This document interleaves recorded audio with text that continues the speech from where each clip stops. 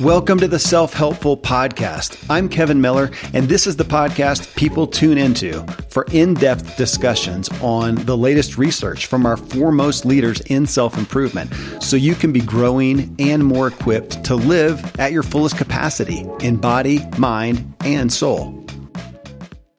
What you are about to hear is more than a story of an abused kid in Africa who ran away from home, then lived on the streets, slept in the sewer in a nearby city. A kid who literally never had anything provided for him, only taken, until he got one big break at age 15. And at that point, he had never had shoes. He only ate a few times a day. He slept for an hour a day. He'd never slept in a bed or ridden in a car, but with one man's help, he went to school, attended universities, and immigrated to America, where today he fosters and adopts children. But what I really want you to hear is this is a story relevant to all of us. That's why I had him on this self-helpful show, because this boy endured such tremendous hardship and difficulty that his escape provides a uniquely stark depiction of the emotional overcoming we all must do if we want to be at peace with the world and those around us. My guest is Peter Mutabazi. He was that kid. Today at 48, he's an entrepreneur and international advocate for children, the founder of Now I Am Known, a corporation that supplies resources that encourages and affirms children. Peter is a single father of an adopted white son and foster dad to many that he's looking to adopt. Peter has worked for World Vision and the International Committee of the Red Cross. He's appeared on BBC and The Today Show. He currently lives in Charlotte, North Carolina, where he fosters children and flips homes. He has over 200,000 followers on Instagram at Foster Dad Flipper. Peter tells his story and the lessons he learned, and that's what I had him on the show for, in his new book, Now I Am Known. And while I shamelessly promote every guest's book, this one is just dear to me. I mean, he walks through a life of, again, such difficulty, it'll shock you, but he ends each chapter with the lessons learned and the grace he's found that will equip and convict you to alter your circumstances or perspectives, and likely both. Right now, Peter is striving to be a full-time single dad to a bunch of kids.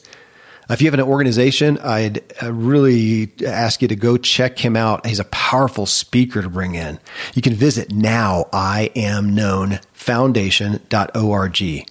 Consider booking him to speak and helping in his efforts. Right now, the growing family needs a new van and a babysitter, and they raise money to provide support for new foster families and kids aging out of foster care. So again, check him out at nowiamknownfoundation.org. Friends, if you find value from the Self-Helpful Podcast, it'd be great if you'd subscribe, leave a review. Thanks for those of you who've done that recently. Best of all, just talk about what you heard here with someone else. Let it dig in further to your psyche and help change you as it's helped change me. You can always find me on social media or my website, kevinmiller.co. Next up, walk with me as I talk to Peter Mutabazi about the emotional overcoming we must all do to find hope and peace.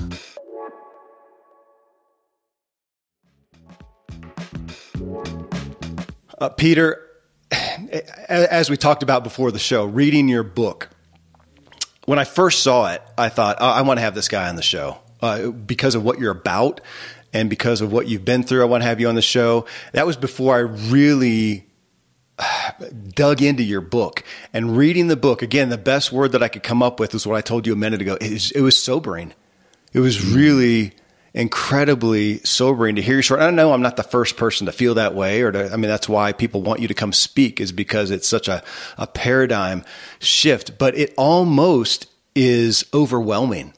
Do you get that response somewhere? It's almost overwhelming to accept what you've been through and that you're okay. And it's really hard to look at my life and look at what seems trivial. And it's not. People's trauma is not trivial, but it can seem that way. Hard to accept some of the things in response to something that the gravity of what you've experienced. Do you find people struggle with that? I think so. I think people who know me, they see me smiling. They see me as a dad, and that's the picture they get to see. And once they peel off the layers and they're like, no, can you possibly come from this and be able to be who you are right now? I'm like, yeah, it's amazing what trauma can do, but it's amazing what we can overcome as well. I think holding those sides, how can you come from that deep of abuse and still be a good dad? See the best in people, I think is what people struggle with when they really get to read more about my life. I think that, Peter, that's one of the things that struck out to me is seeing the best in people, because you came from some of the worst in people. You've experienced the worst, not only in your own childhood, but even in the genocide that happened over there. You've seen that. And coming from such hardship, it seems like it'd be probable even for you to be a little jaded and critical of us in America with our, we joke about it, but first world problems. It really is like, oh, so sad you don't have the latest phone. Really? That's so sorry for you. It would make sense that you could have that feeling instead of being just what you said, seeing the best in people. Absolutely. I think, as we get to share more, you get to see, I look at life in one step at a time, Yeah. I think when we look so far, we fail to see what's the first step, or what the few things that really have helped me or that can help someone else see the best in themselves. And I think for me, that's what helps me, what can I see today? And that's one step that I can take to be a better person, or to encourage someone, or to inspire someone, rather than always seeing so far. I think when we see so far away, we forget of what we can do today, and we hold on that. Does it, coming from your trauma, and I won't say just coming from your trauma, because a lot of people experience trauma, but having overcome or come through a lot of your trauma, does it, well, no, let me just ask you about that. So as you say in the book, everybody has trauma to certain levels, and we're not going to minimize anyone's trauma.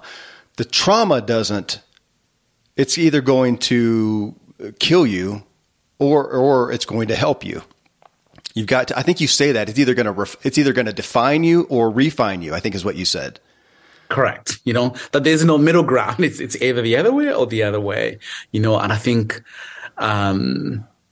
for me, choosing go the right way, or go the positive way, or to go to a place where it would benefit me the most was the best way I could go, and also what I think for me, what I did was I knew my background was ugly. I knew it was hard. I knew all the difficulties that I had to go through, but I had to embrace it first. So I had to make it my own. And then that way gave me the power to feel I can channel it where I want, where I, Peter, decide to channel it in some way. And I think that helped me to first claim what that was, and then define, how am I going to use this ugly of where I come from, this ugly of what affected my life, this ugly that destroyed my entire childhood. How do I claim it, hold it, and use it in some way where I am the beneficiary? I think for me, that helped me to say, no, I'm not going to let my past define my future. No, rather, I'm going to let my past give me a platform and a foundation on how I can excel for my future. You use the words claim it, hold it, and use it. And I was thinking as you were talking, is it one, to accept it, to say this happened, it wasn't good, it's not, there's no painting a good story around it. This happened, it was terrible. I'm going to make peace with it is my first thought. But to do that, and you talk about this in your book, especially in relation to your father, is that a result of forgiveness? Does that have to come first before making peace with it? No. Okay. I think for me, forgiveness came later, Really? It was more the climax of all, because I knew, wait a minute. My father said I would never amount to anything. Wait a minute. Now I'm doing well in school. My father said I was worthless, but now I have a family that loves me and cares for me without seeing the worst in me. So I had began to see those and I understood them. But forgiveness came later when I said, now, in order to actually even overcome my own father that I know will always linger in my own brain, I'm going to forgive him, but I think I had to see the potential in me first before I kind of really moved to forgiveness. Because as I really began to do well in life and began to see the best I could do, I was like, wait a minute, there's more about me than what my father said or the society or as a street kid, what people called me. Like, wait a minute, there's potential in me. And once I captured or really began to take those and do more, the more I began to realize like, oh, okay, now I can do it in school. But my father's anger is still in me. It's still lingering somewhere, and I need to overcome that as well. So I had to realize first, if I can have food and not have to worry about or steal food, I don't have to worry about that. Now I can have food. So a few steps really began to help me now claim my own self, and then I think it's later that I began to realize that I could have not gone that far, no matter how I wanted, had I not forgiven my dad. Like, I can do all this, but there's one part that I also have to walk that journey, and that was to forgive my dad. That's interesting. So you're saying to a degree you're able to embrace this, to, as you said, claim it, hold it, use it, and find some peace for yourself even before you were able to address forgiveness. And I could say for your dad, but I mean, there were other people that, or you could say just life in general. Why did this happen to me? Why did you end up a street kid? And even anger at God to that degree is possible. So, but even before some of that, it was just coming to saying, I am okay with me. Absolutely. Because I knew even forgiving my dad, I knew it wasn't something that I was looking for him to say, okay, I'm sorry, son, for what I did. No, I knew it was it was still my power to say, I'm going to forgive my dad, despite either he responds or he doesn't respond. From my own point of view, I'm going to let it go, despite if he accepts it, not. So I think for me, that's what helped me, because I wasn't looking for a response from him. This was an initiative that I had to do for myself. Yeah. The same as I took on, hey, I'm going to go to school and I'm going to excel. The same way I did that was the same way I approached my forgiveness towards my father. Like, either he takes it or not, but I'm walking that journey on my own for me. One of the holy grail questions of, self-help, personal development, everything is motivation. Yeah, you just mentioned that, and that you could have. I mean, you had a bunch of you lived with a bunch of other street kids, a bunch of kids that in many ways just like you. And yet here you are. And as you relate in the book, a majority of them died young or, disappeared, whatnot. And when you look at that, I mean, reading your story, I have no reason that I would say, what happened to you? Why did you get that opportunity? And gosh, we're getting dangerous territory here to say, because the thing is, oh, God, you just got blessed. Well, that sucks for the other kids who didn't get blessed. What was it? When you look at that, how do you reconcile what happened to you and that you made it out? I'm not even going to put another word to it, but you made it out. Well, it comes in two different ways, okay. One, I had to work so hard to even believe that. So there's a self way of thinking, well, I had a part to play. He didn't just come and say, sure. He fed me for 1.5 years. I took the food, and then he offered me to go to school, and he said, would you like to go to school? I said no, because I knew, I wasn't worthy. I was a thief. I would never amount to anything. I was garbage. There's no way I could have gone to school. The attraction for me to go to school was food. That's all he said. Yeah. Would you love to go to school? So for me, I was like, okay, for sure, school. And sometimes I think we wish the best for people when we haven't really given them the first lens of what to look at, what is that in front of me? What I'm trying to say. For me, I lived for food. That's all I lived for. I stole for food. I slept for food. I was used for food. I learned about all sexual because I wanted food. So if someone wanted to give me food and that's what they wanted, that's what I offered. For me, my whole life was about food for that day. But going to school, that's the offer. I didn't hear, oh, you go and be somebody, you go and find a shelter. No, he said, if you go to school, there'll be lunch, dinner, and breakfast. That's all I had, So, and once I got there, then the layers of, oh, wait a minute, beyond food, there's more. There's more. So that's for me, I think what really helped me, because I had a part to play in getting there. Like it took lots of my thoughts and power to truly believe in myself.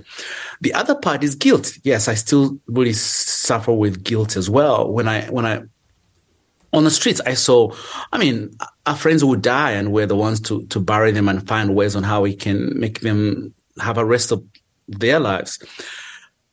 To know that I survived, I think has compelled me to truly feel like my life should mean something, because there has to be a way, there has to be a reason why he would spare me, why God would spare me, or why there were more than 2,000 kids on the streets. Why would I survive? And not just survive, but go beyond even what normal kids have gone through, that have a mom and dad, that I knew I had a calling. I was spared for a reason. And I think that really helped me to pursue. I never pursued anything that did not have to do with helping the most vulnerable.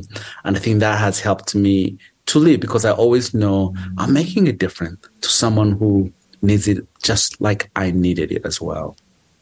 It reminds me of the aspect of gratitude, of course, being grateful for what you have and passing it on, paying it forward, which you talk about in the book. It also speaks to me of privilege. And if I look at myself, we talk about this a lot on the show, especially with racial issues that come up, that here I am, a 6 foot tall white American man. I'm at the top of privilege. If I'm grateful for that, would I not feel a responsibility, not out of guilt or anything, but a responsibility to take what I have and bless others with that? In a sense, that's what you're saying. Correct. Yes. Like, I think for me, yes, it helped me to know that, yes, I had to work hard. Yes, I had to put in more effort than most people do. But even at the end of it, knowing that it wasn't just my hard work, but I was blessed as well. Like, I was fortunate for this stranger. He could have befriended another kid. He could have befriended my other friend, but he stuck with me, and for me to know that there was a purpose why he chose to truly give me the best that no most kids in Africa would ever have. And I wanted for me to matter. And I think for me, he taught me legacy. Legacy was, he said, Peter, legacy is when on your funeral day, which was really kind of hard. On your funeral day, this is what legacy is, that people would come and say goodbye to you and say, this man changed my life. This man touched my life. This man showed me how to live. Not this man had so many houses, or this man had so many cars. Like, that isn't legacy, but legacy is the impact you use your own life to change the lives of those around you. That when you left, they will say, you changed my life. And I think that's what I wanted to be, because that's what he did for me. He changed my life. And not just me, my entire family. I'm the oldest of 5. All siblings have gone through university, not because they are smart, not because they could do it. But he set an example. If our older brother can do it, we can do it as well. But also, I knew I cannot never take my siblings away from the abuse of my father. But I knew I can give them education that no one will ever take that from them. And so for me, that helped me to even do more for them, because it was the best way I can rescue them. I can give them something that my father would not be able to take away. So by changing me, he changed my entire siblings. So it's amazing. We're talking about legacy. When you change a life, you don't change that one life. You change every life after.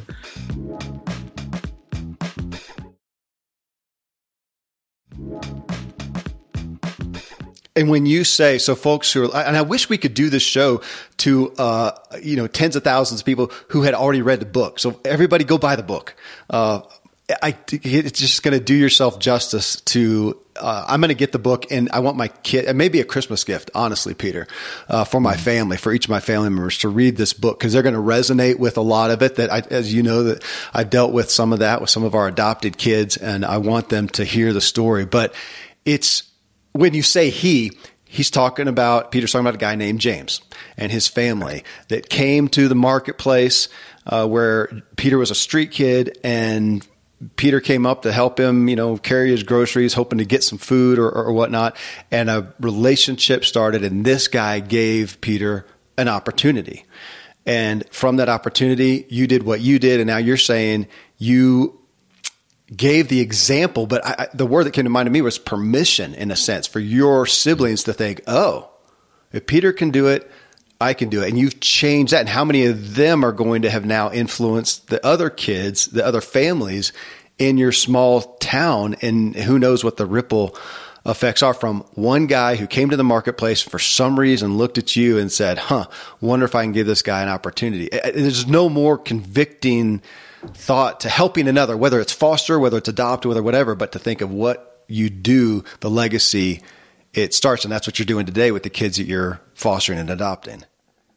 Absolutely. So when it came to the market, as street kids, so we had a system on how to steal food. One, we always followed people who we thought can afford food. And it was through helping them that would steal the food. It wasn't like I would take too much, just one banana here. At the end of the day, if we all gather enough, at the end of the day, would eat. So for me, I saw him and I wanted to steal from him. So I followed him, but before I could steal him, he said, hey, put my food down. What's your name? And I said, wait a minute. You want to know my name? And that rattled me. Here's why. I had lived on the streets for 4.5 years. No one human being had ever asked me what my name was. Yeah. So for him to say, what's your name? I was like, wait a minute. You want to know this thief? You want to know this dirty boy? You want to know this no good for nothing boy? Do you want to know this boy that dad told every day, I wish you were never born so I did not have to feed you? You want to know me? You want to know me?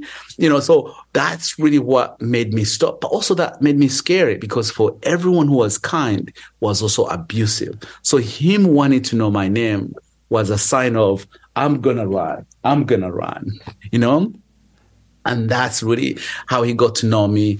And that made me nervous. But he came every other week and asked for Peter. And that's really what made life for me better because as a street kid, who didn't have a name, to see a human being come and ask you, hey, where's Peter? I think for me, that really touched my heart that someone knew my name, like one human being truly knew my name, which reminded me of my own mom, that someone would take the time to know my name. That's really touched me more than the food he was giving me, that he knew what my name was. And now your book titled, Now I Am Known. Now I Am Known. And is that not the heart's cry of all of humanity, to be known? And by the way, don't worry about snapping at your dogs. I saw you snapping your fingers. So folks, I'll tell everybody about your Instagram page that tells the story of you, of your adopted son, of the kids that you foster. And some of the characters that play a role in there are your dogs. Right. Simba is one, I know. So if they bark, we're going to let it be a part of the show. Okay. So you let them go. Peter, going through the book and your stories, you tell a story and then you don't really pull it out, but at the end, you kind of give a lesson. That's how I took it. I literally went through the book and I read the stories and looked at the topic of each chapter, and then you gave a lesson. And just to what you said right there, that you, again, could not have had much of a worse childhood. It would be hard to, other than it would have been just death. And to some degree, maybe that would have been easier to what you endured. So abuse, beaten, you slept on a floor. You're made to work. You were not given anything. Nothing was really provided. And then the psychological aspect of being told. Not only did you not have anything, you were told you were nothing. And that first chapter, you say one of the big aspects of what pulled you out, or I guess gave you possibility, was you getting out of there, leaving, and realizing, I know, and you said this in the book, I no longer see myself as useless, worthless, or a burden. And would you say because what I saw out of that, and you say, and we'll get to it in a minute because you said something to it later in the book too that I won't give away yet, but you almost not discounted, but it wasn't just the living conditions. It wasn't it wasn't poverty that made you feel useless and worthless and a burden. It wasn't poverty. It wasn't the hardship. It wasn't the sleeping on a dirt floor. It was a parental figure. And I'm saying this, I'm setting this up because this could happen in somebody who's in $1 million house with every amenity, and they were told they were worthless. And now again, and just as you said and came to tears with a minute ago, that you were beaten down and told you were worthless, and to have somebody care for you and say, now I'm known, that was a lesson. And you say this, you said, we have traumas, we have heartaches that have stunted our emotional development and capacity to heal. And we carry that justice. We tend to carry that injustice throughout our lives, never achieving our full potential, and we settle for surviving. And I mean, you just brought that to light. That happens. That can happen in any home, anywhere, whether it's the poverty and the hardship that you grew up in, or if it's Bel Air, that can happen. Yes. Absolutely. And that's what I've come to learn through foster care, that I get kids from families that are not that poor, but have the worst parents or dad or mom, sexual abuse and name it all. And yes, you're right. I can tell you, I cannot remember the beatings I got, but I can remember every word that was said to me, Yeah. And I think as all humans, I think we should watch what our tongues is. It's really is worse than anything else of what we say to others, and how it takes away, it robs and destroys lives of what we say, and especially as parents, that our kids look up to us, or they're looking for survival and to inspire them to be who they can be. And when they hear the worst words, that will always ring in our minds in wherever we go, and that's for me, that was my father. I never had one kind word. As kids, how we work so hard to bring something at home. I'd go fetch water, walk 4 miles one way, 4 miles back.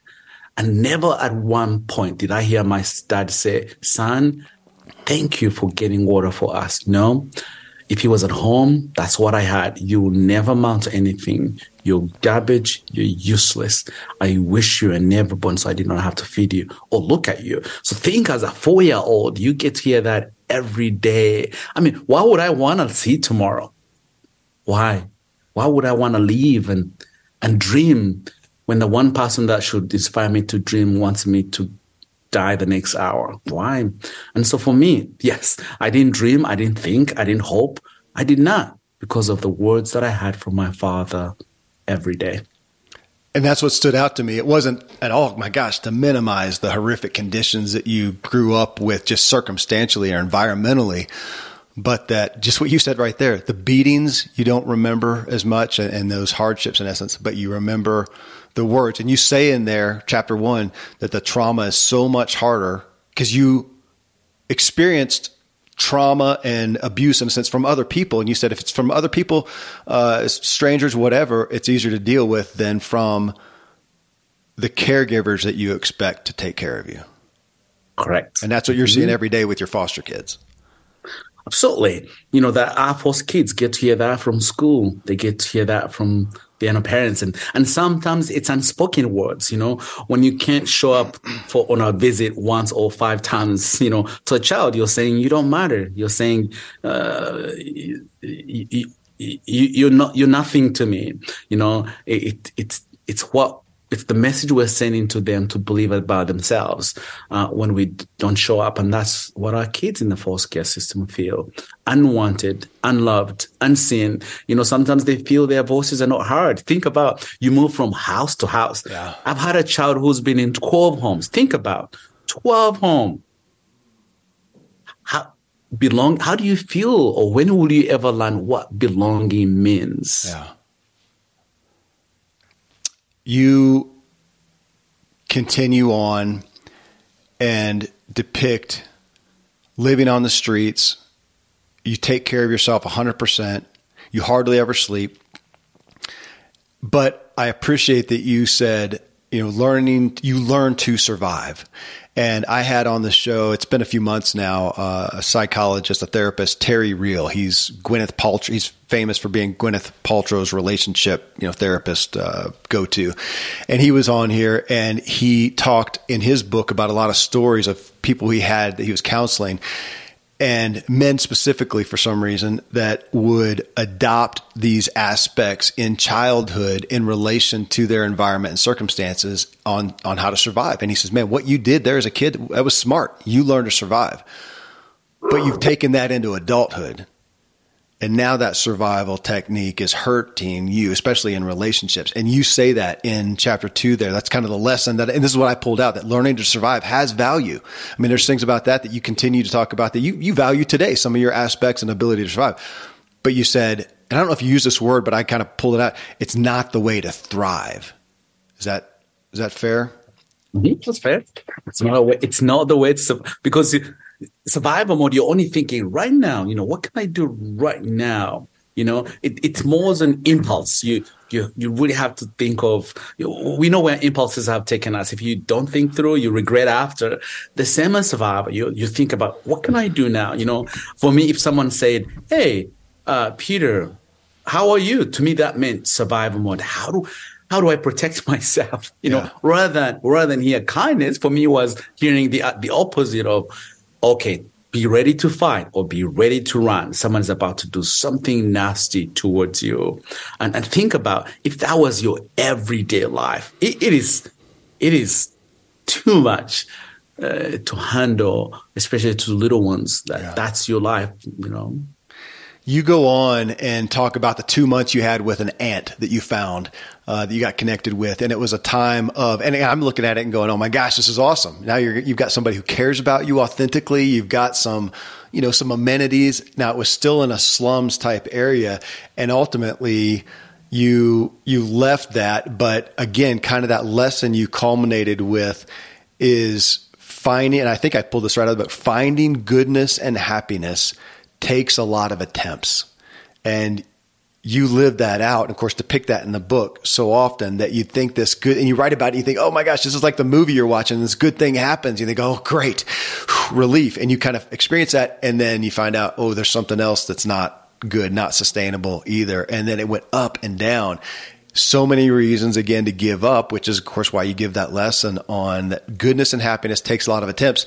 And I know enough of being involved in foster and adopt that what you're living today, you're seeing that with the kids. And I was naive thinking, okay, the kid's in a bad way. We're going to put them in a good way and things will be good. And man, it's over and over. Yeah. Yes, it's often you almost have to restart your life again every time you go to a new place. To us who are okay, you bring a kid, you think, oh sure, it's a safe home. We don't yell, we don't beat. Well, to a kid who never been in that way, don't know how to handle that. So to your listeners, even for me, like, the attraction was chaotic. It was a slum area. There was still all kinds of things that I saw on the street that was a little bit easier for me to even consider going there. And to some of us too, we befriend people who have the same characters or behaviors of what we're used to. And it's not too late sometimes to walk away. You go in the marriage because you love this guy and you find he's as abusive as your father, to say, no, not enough. And that's why for me, what I said, you attempt, you try and say, I'm going to believe, I'm going to have faith in what is before me. And then you go in, 10 minutes later, you're like, not the right thing. Yeah. And I would say, I chose not to stay no matter there was a roof over my head, but the abuse, the same things I had, I did not want to repeat what my father had done for me or what I knew on the streets. That I would rather be on the streets and have that freedom than have someone control and still go through the same things. And that's most of us who go through trauma. We sometimes tend to attract the people that bring the chaos that we're used to, And I think for me, I created the red eyes to be able to see the antenna of this is not good for me, and I'm not going to stick here. And that's why I moved away after living with my aunt and went back to the streets because I wasn't able to say, no, I can't. I've already overcome my father. Yeah. There's no way I'm going to give another aunt or another uncle, just because they have a roof over my head and still face the same or hear or feel. And I could not do that. And that's why I walked away. And to our listeners now, we feel comfortable. We have friends who are mean to us, say bad things, but we're afraid to let them go. And we stay as friends. They aren't helping us. And that's what I chose to say. No, I will not let another human being define my future. No. Well, there's two pieces in that hit me, Peter, in regards to circumstances, environment, and you just talked about relationships. So the things that we know. Okay, so one is that propensity to stick with what we know, even if it's bad. So here you are, you come in, you're on the streets, 100% dependent on you, 100% as a little kid. You come to somebody who offers a roof over your head, more food than you had, and so some care and compassion, and yet there were other dangers there that were less secure to you than what you dealt with, and so you go back on the streets, and our propensity, just like you said, to want to stick with just what we know, even if it's bad, to stick with what we know. And I know that you're dealing with that now. We deal with that with foster and adopt kids too, where we think, gosh, this should be better. And yet it's still, if it's not comfortable, if it feels insecure, they'll go back to what seems even worse. But there's a human condition that we've got to come to grips with. Yes. Yes, absolutely. I have a 16 and 18-year-old, that they do things and you're like, no, there's no way you can do that. And realize that that's the safe place. That is the thing they gravitate towards. And you're like, I learned the saying of Napoleon. Napoleon said, it's those that have that fight not to lose what they have. In other words, if you've tested peace or if you've tested comfort, then you'd fight to keep it. But for kids like us who have gone through trauma, that's not the case. We tend to gravitate towards what actually the chaos we know, the chaos we know. And most time that's what destroys us, or people who are taking care of us do not understand our attitude or our tendency to go towards the places that are unsafe for us. But in our head, we know it's okay. I can deal with that. I've seen that before. I've smelled before. I know how to deal with it. Well, I know that's what feels dangerous, though. There's that old cliche term of the devil you know is better than the devil you don't, but it's still the devil. And it calls me to question and look at things, because if I look at something new specifically and go back, or I just want to stay where I am, I can confuse that with, it feels better, it feels more comfortable, therefore it must be okay or it must be right, as opposed to what you're leading us to is, no, it may just feel comfortable, but it's bad. It may be even worse, but it feels, and we're so attached to what we know feels more secure than what we don't, period. And it's just going to be, but if we can understand that, maybe we can better embrace that thing that we don't know that's probably going to be better for us, but we've got to understand it's going to be really uncomfortable and feel insecure and unsafe initially.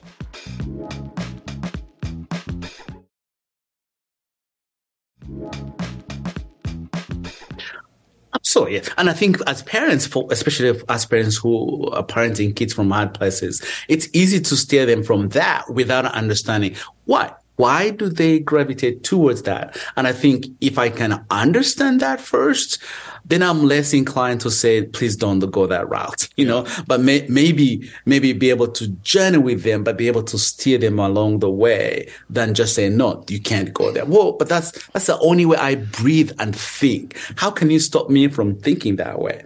And in that way, we fail to understand why does my kid always, I'll give you an example. Yeah. I've had a teenager. He doesn't know how to keep relationship for long, so he thinks if I can call them more, if I can text them more, then they will love me. Well, the problem isn't that they're not loving him. Everyone in his life has left. So he feels, for me to keep them, I'm going to work hard to keep that relationship.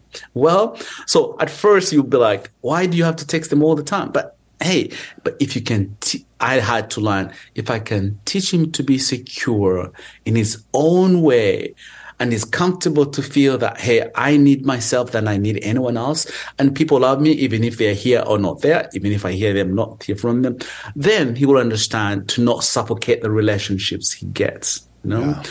But I had to understand first what causes him to want to work so hard to keep his friends, the fear of being left, because he's been left over and over and over, and he doesn't know how to keep even a decent or good relationship.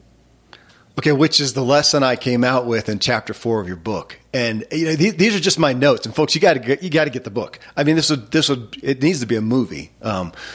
And yeah, you agree. It needs to be a movie. We need to work on it. We're going to work on that, Peter. So you're 15. This is chapter 4, and you're 15. And James takes you to this school. And along there, of course, you're just writing this stuff, and I'm pulling out. These are my notes. That you're sleeping on the streets. You've never really had a shower or a proper, what we would think of as a proper bath. I mean, you don't clean. There's no hygiene's not really it doesn't happen. You had never ridden in a car. 15 years old. You'd never had shoes before. Which, yeah, there's another story, Peter. I didn't share that. We had for a couple of years a group of guys from Ethiopia, elite runners who stayed at our home. So you know where I live. Yes. My house is actually at 9,000 feet. So they'd come up to do high altitude training, and they're sitting around my dinner table and they're just talking. And I think I asked them, because I was looking at getting some new running shoes, and they were talking about it. Somehow it came out that they were in high school before they ever wore shoes, and it blew me away. So here you are, same thing, never worn shoes. You'd never really had not 3 meals a day, but you were used to having maybe a meal or something to eat and then going days without that.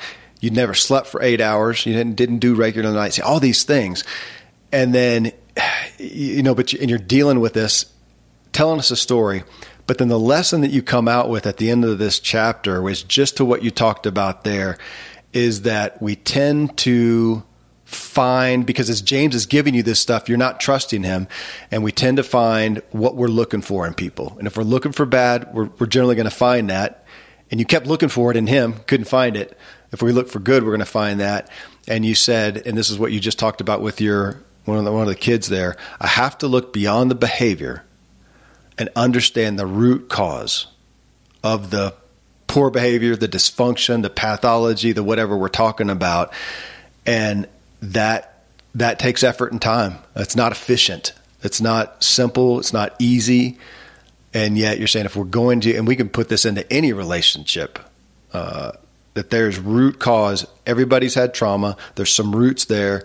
And if we just look at the behavior, we're missing them. Is that fair to say? Yes, absolutely. Even our coworkers at work, they do things we're like, that guy is weird, but we never really get to stop and say, but why does he do what he does? Yeah. And I think when we get to understand why people do what they do, it helps us to step back and say, oh, I see.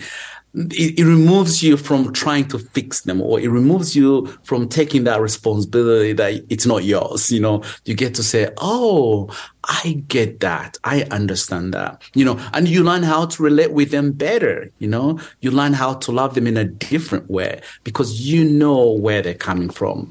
And I think, as people, we take less of that when it's uncomfortable and it's not something I'm used to. Say, no, I don't want to be your friend. But really, these people sometimes are the best friends you could have. But if we could take a little time to get to know why they do what they do, and that's for me what has helped me be. I'm not the best dad I can be, but trying to be the best I can do. But learning my kids, why do they do what they do? Why would my kid steal food, put it under his pillow, and not eat it? Like, okay, you've taken the food. Could you at least eat it? Yeah. No, well, but if he's worried about tomorrow, it's about tomorrow. It's not about the moment. Yeah. And for me, I find that really smart. Like, okay, this kid took the food upstairs, hid it under the pillow, so tomorrow he can have something to eat. Yeah. I mean, they're 5. That's smart. That's really smart. The first thing I say, son, that is awesome that you get to really think beyond that. And you keep for tomorrow, rather than say, how dare you bring food upstairs? You're going to bring rats and cockroaches and who knows what. No. Understanding why they do. And for me, even sometimes empathizing with him and say, man, I love that you really think beyond today. Think about tomorrow. Peter, I wish I had that perspective the first time it happened to us in our home. And I wasn't negative towards the kid at all. But the first time I was so ignorant, just so ignorant. And the first time that we had kids in our home and, fed them, and then to find food hidden around the bed, around their pillow, around whatnot. And with our youngest, who's been with us for 6 years, it went on for so long. And it still happens a little bit. Every once in a while will still happen. And it's hard for me not to feel frustrated. And as opposed to, yeah. Right. Kevin, even for me, like I still have trauma that I went through. Here's the difference. I'm quick to know where it is and be able to stop it right away. It's not going away. I've just kind of learned mechanism on how to make it, close it in the shortest way. I had a kid who would cry for literally 3 hours nonstop. I was like, man, how do you do this? But as we work together, we learned how to minimize, So now we are at 10 minutes. But how do we get there? Minimizing, finding ways on, yes, they're going to get upset. Yes, they're going to cry. But how am I going to minimize this child from going from 30 minutes to 20 minutes? And so as a parent, I focus on finding ways on how I can truly help that child stop earlier than later and be able to master that in a way. And that has made me a better parent by understanding that. One of the biggest things that your book, this is chapter 5, and you're talking about, at this point you went to the boarding school and all of a sudden you've got everything. You've got running water, you got hot water, you got a bed, you got space, you've got 3 meals a day, which you couldn't hardly ever get over that. The 3 meals a day. And as you said, you were the first one there for always asking for weeks and weeks when the next meal is going to be. But you left school, you stole, you got in fights, you did these things, and you literally pulled this out somewhat. I think you even said this is a lesson. It's the myth that if we just change someone's circumstances, we will automatically change their life. And you're saying that is a myth because they don't leave their trauma. So, Peter, this one, again, you're showcasing this, and the book is helping me to process some of these things. A few years ago, we had a single mom from the Native American reservation that we've been involved with, and 3 kids, and we got her into church, and she has all this support. We got her an apartment. We got her a car with a bow on it. We got her into a house, all the amenities for a new baby that she then just had. And then one night she packed up and left, and she was angry at us and said, we put too much pressure on her. We expected too much for her. And I'm going, are you serious? Okay. So there's my own story of realizing, oh my gosh, I'm so ignorant and thinking I'm just going to change the circumstances. It's going to be this fairy tale story. And you're saying that, but then I'm also thinking about it for myself and how often I am trying to, and I'm going to say we as a culture, even an affluent culture, are trying to change our circumstances, which I love, man. I'm such a fan of that. I just, go after the next thing and change the circumstances and better things. And yet how often do we achieve that thing, whatever it is, and we're not satisfied. We're not happy. We may even be more frustrated. And what you're saying and what you pull out in this lesson is it's a myth, because if we haven't dealt with any root trauma healing, and I see you're nodding your head. That's huge. Yeah, exactly. And to me, the way, even living in the United States is where I see, it's my community, it's my home, so I get to see that, let's give them this. I'm like, wait a minute, giving them doesn't really in some way deal with what's the underneath, what's going on. I mean, he gave me a pair of shoes. Anyone would say, man, you have a pair of shoes, you're happy. No, I couldn't stand that pair of shoes. I didn't wear it I didn't want it. I didn't ask for it, but it also made me feel that I was being someone I wasn't, because I had been used to stepping, no shoes, running, no shoes, nothing. And that made me feel I belong to that society of people who can afford shoes.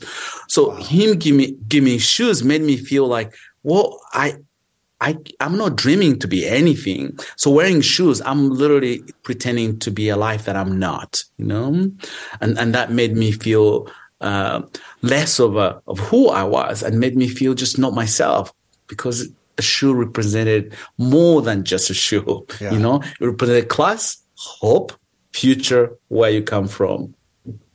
It's nuts. So here you are. You think you're giving somebody something, and it could actually be offensive in a sense, because we don't understand the psychology. And again, how similar are we sometimes when we think that we're going after something that we can't even see ourselves really living within. We can't see ourselves. And you say that it's part of, I think that's chapter 6. And you said, in essence, that you were having these opportunities, you were in these new environments, and yet you still saw yourself through the lens of the past.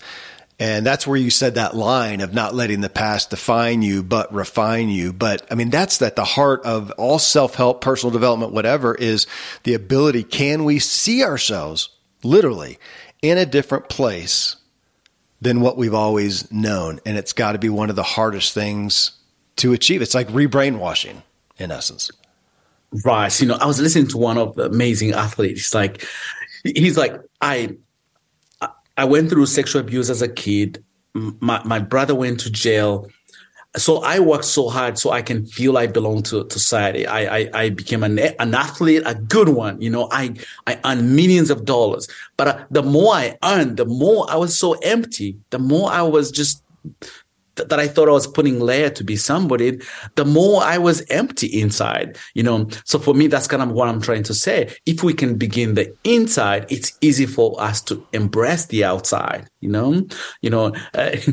live in Africa. The way we burn garbage is you put fire under at the bottom, and then you pile garbage on top. So as fire burns, it creates warmth under, and that's how it burns slowly and gently. But with time, it will finish the whole thing, Okay. So the same when we don't deal with our innermost, it's like that fire. So whatever we put, we're burning. It's not like it's helping. No, we're just burning and burning and burning more. That I think, when we revisit first, when we learn how to, the psychology you talked about, rewire our mind on how we think, on how we do things, it's the best way that we get to really be mature adults who are not dealing with abuse. Most people do. I tell people, I love the parents of my kids, the bio parents. It's easy to judge them, but when you can learn to understand why they lost their kids, you have more empathy than judge them. No, I don't know. I'm listening to you, man, but I was just, 3 nights ago, we went to an adoption support group. I think that's what they call it, but it's people who foster and adopt and whatnot. We went there. Amazing people, Peter. But there was a lot of bitterness in the room, and the stories about these kids that they were getting and had, and the family members of these kids and what they did, and how they wanted them back even though they were abusing them again. And so what you said is that's a significant mindset, to have empathy for these parents that the kids are coming from, who are continually abusive to them. Correct. And yet you're able to go there. It's to me, it's the only way I can understand my child. It's the only way I can have empathy for their parents, even when they throw stones against me, to understand, yes, you have 5 kids. You're one mom. The husband has left you. You don't have enough money. You don't have enough. The stress that comes just being amongst those 5. Well, how do you numb that pain? Well, someone will introduce you to one drug. You say, okay, tonight I'm going to sleep because I have something to help me go to bed. or not worry. Well, the next day you want the same thing. The next day, well, 4 weeks later, you don't know how to live with that thing that you took to numb the pain of being a mother to 5 kids. The man left with you, you know? So for me to come and say, how dare you not be a good mom? Oh, man. How arrogant can I be, you know? But how often do we throw the stone to moms and forget, man, she did not wake up in the morning and just say, I'm going to be a mom and a single mom and be on drugs. No, you know, but the circumstance of no support, no help. The men come and go, you know, that's the story of what easy for us to come and go and never be held responsible. But we get to curse the mom, and the mom who's trying to do the best they can because they're afraid to ask for help. They don't have support. Yeah, they're going to look for something to numb them, you know, and that's something is a drug that I have never tried. I've never taken. So for me to say, well, I wouldn't be addicted if I had kids, that's wrong, you know. But if I can understand that pain they come from, the empathy of me even wanting to connect with them is different. It's different. Is that, going back to where we talked about earlier, your ability to look at your own circumstances, environment, trauma, and in essence, to make peace with it, as you said, to embrace it, to be able to use it, is then what enables you right there, because you're talking about a master level, sensei level of empathy.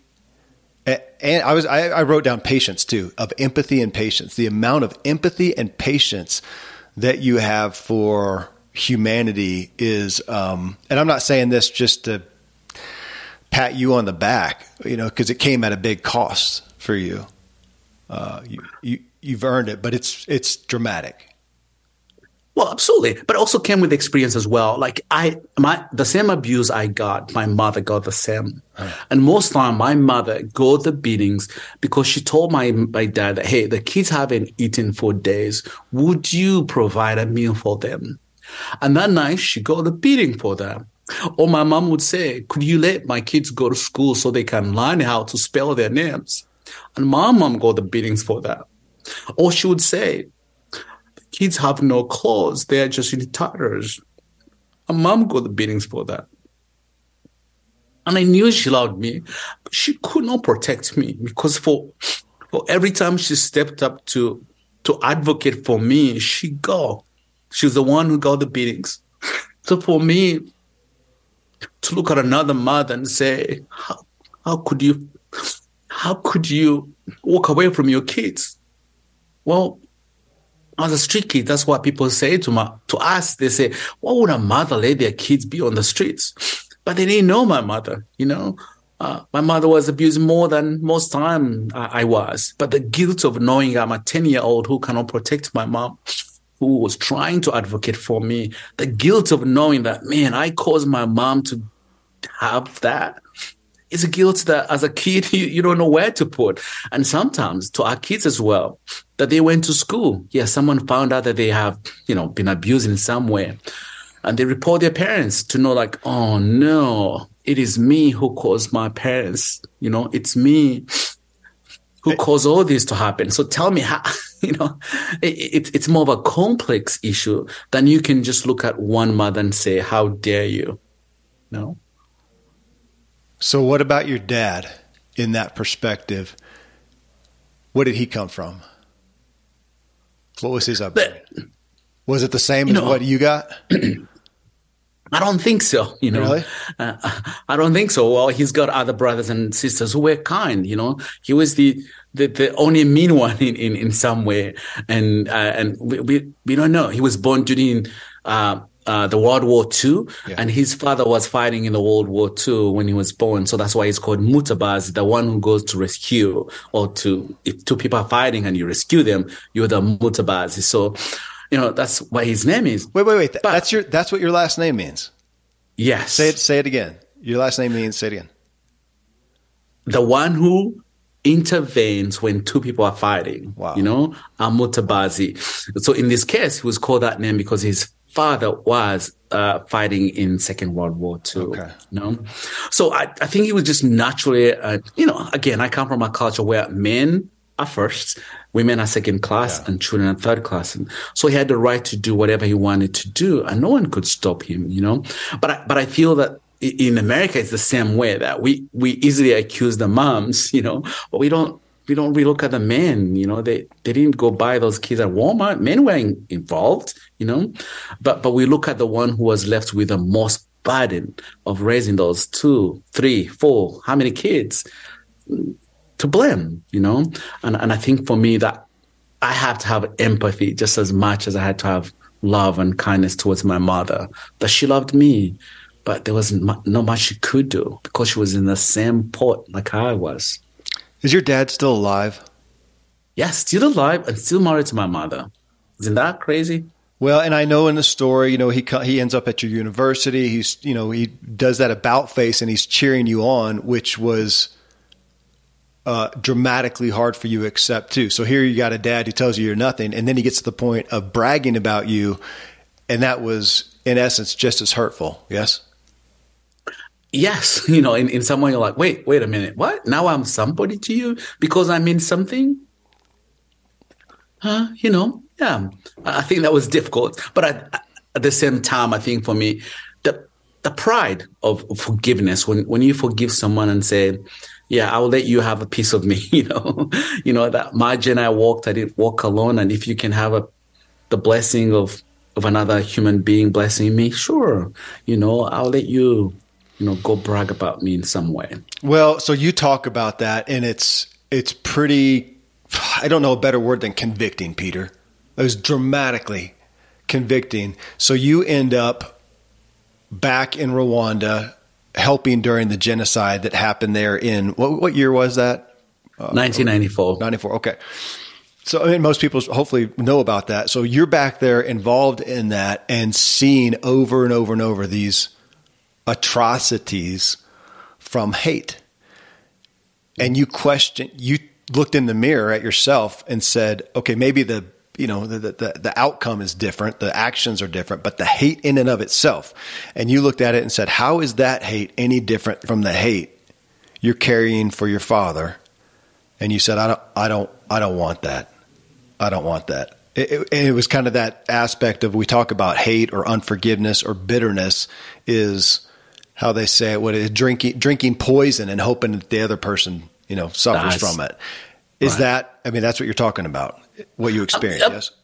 Absolutely. I think for me, being in Rwanda and seeing on a daily, I would see more than 1,000 dead bodies, and to look at that and think, will I make it back? There's no way. But at the same time, the anger of, how could other human beings do this to others? These weren't white and black. These were same tribe, same people who look the same in the same country. Like, why? Why would you kill kids and moms who didn't do anything to you? And I think for me, that's when I looked at that. I said, hatred. If you hate, it will lead you to do things that you think you're not capable of. And that's how I looked at myself, because I wanted to harm my dad. Like all my life, I think now I was 19, 20, I said, look, this man caused so much harm to me, to my mother and my siblings. So I'm going to go back home and I'm going to break his leg or do something physical on him just to show him that, hey, I have the power, but also I can make you pay back, But in that was my mental thinking. But looking at it in Rwanda, I was like, no. Before I can point a finger to whoever did this, I need to look at my own self. I am capable of doing this to my own father. And that's when go. And that's when I said, no, I can't live this way. And I can't hold this anger and revenge towards my father. Like, no, I cannot do this. So come back to what we talked about a minute ago. Is that a primary root issue, as we talked about, root issue of you having empathy, or could I say a motivator for your decisive empathy for other people too, is knowing that the opposite of that is bitterness, criticism, judgment, aspects of hate that is just harming you as well as them. Correct. And that's what I realized. Like, wait a minute, this man wished and wanted me to be the worst I could. And actually, I am about to be that man, So in some ways, like, no, I think I'm not going to let you win. Me being that is actually you proving that you're right, that I'm garbage. I'll never mount anything, and I'm stupid in some way. So for me, realizing that, I was like, oh, okay, this is how we let people win, And I think even for me, racism, that's how I've kind of learned how to deal with it. Yeah. When someone is angry or someone wants to really treat me in a different way, I try not to be part of that. I say, look, you feel that way. I don't. So I'm not going to get involved, or I'm not going to really pay attention, because that's your feeling and that's not my feeling. And I'm going to walk away, And that's really what helped me to deal with my dad, that me hating him or wanting to harm him was really fulfilling what he always wanted towards me, So for me, letting go, I felt like I had lost 100 pounds in an instant. I was like, man, I feel free, This whole hatred had literally, I feel like it had bundled me. Like I couldn't think or stretch my arm. It was everywhere in everything I did. And once I let go, I've never felt free to this day, like letting go of my father. And that's where my father is still married to my mom. And I still had the stories of what he was doing, and didn't affect me, because I was like, he's my dad. You guys know him. You know who he is. I don't need to hear. Oh, I don't need to participate, because we already know who he is. And that was easy to love him, of who he was, rather than of who I wanted him to be, And that really has helped me, even in friendship, to always love people of who they are, rather than of who I want them to be. And that's been wonderful. And has helped me as a dad, foster kids from hard place, that I want to be a dad of my kids, of who they are, with their baggage, with their trauma, than wanting to be a dad to kids that don't have any of that. Yeah. That for me to be the best dad to them, I have to embrace with all their baggage, with all their trauma. And that way I get to have the honest human being I want to have, than lie myself that I have a different person. I mean, Peter, you saying that in essence, with someone else's, I'm going to use the word injustice, is being unjust, like your father. To meet that with hatred, with bitterness, with revenge, you talked about that. You wanted him to suffer. You didn't even want him to die. You wanted him to meet him there, made you him. Right now it's a huge statement. If we look at the media today, if we go click on the top, whether it's CNN or Fox or USA Today right now, it's going to be one side being claimed unjust by another, and it's an equal fight. And you're looking at that going, it's who's unjust? You're both doing the same thing. How are you not? Right. Yeah. Now, my mother used this word. He would say, never argue with a fool, because people might not notice. They might not differentiate who's the fool. I was like, what does that mean? If a fool is arguing and you're also arguing, you're both fools. But if you don't, then we're able to know who's the fool. And that really helped me to know that, okay, you take part in what others are doing, you're equally like them. Yeah. There's some relational aspects to this discussion and what you talked about in your book, and I'm going to save it for our part 2. I want to go deeper into that. Your story again, Peter. Well, you know what, folks? First, we're going to end right here. Go get the book. I'm shameless in promoting people's book, but go get this book. It's more than a memoir. To me, it was a contemplative look at. And I'm not going to say at the culture. It was looking at my own culture, Peter. It was a contemplative look at you experience atrocities that I can't say that I experienced, but they were exaggerated traumas to the traumas we all have. And you walking through your effort to not fall to those things, to not be overcome, to not embrace the dysfunction that came along with them. You didn't have food, so when you did have food, you stole it because you didn't trust it. That's a dysfunction that didn't make circumstantial sense, but it did make emotional traumatic sense. And so for us to look at that, I thought we could all relate to it to some aspect. And it was profound. I'm going to be chewing on it a while. I'm going to share the book with people, and I'm going to be on here telling people to go get the book and let your experience benefit them because, well, that's why you're here. It was so profound, man. Thank you for what you've done to bring this book to us, what you're doing to invest legacy into those kids. It's an honor to sit with you. Thank you. Thank you, Kevin. Well, friends, I really hope I trust you were as wowed and touched by Peter's story and his hope as I have been, as I am. Here's the extra big call out I have for Peter for helping him and what he's doing, supporting him. You can find and get his book, Now I Am Known, again, anywhere. You can check him out for speaking opportunities for your organization at nowiamknownfoundation.org. And you can look at supporting his efforts to be a full-time dad to more and more foster and adopted kids. Again, it's nowiamknownfoundation.org. Thank you again for choosing to tune in to this ever-growing self-helpful podcast. If you got value, it'd be great if you subscribe. Leave us a review. Tell us what you thought about the show, about this episode. And best thing you can do, just talk about what you heard here. Ponder it, grapple with it with someone else. I sincerely hope I've helped you help yourself so that you can help others.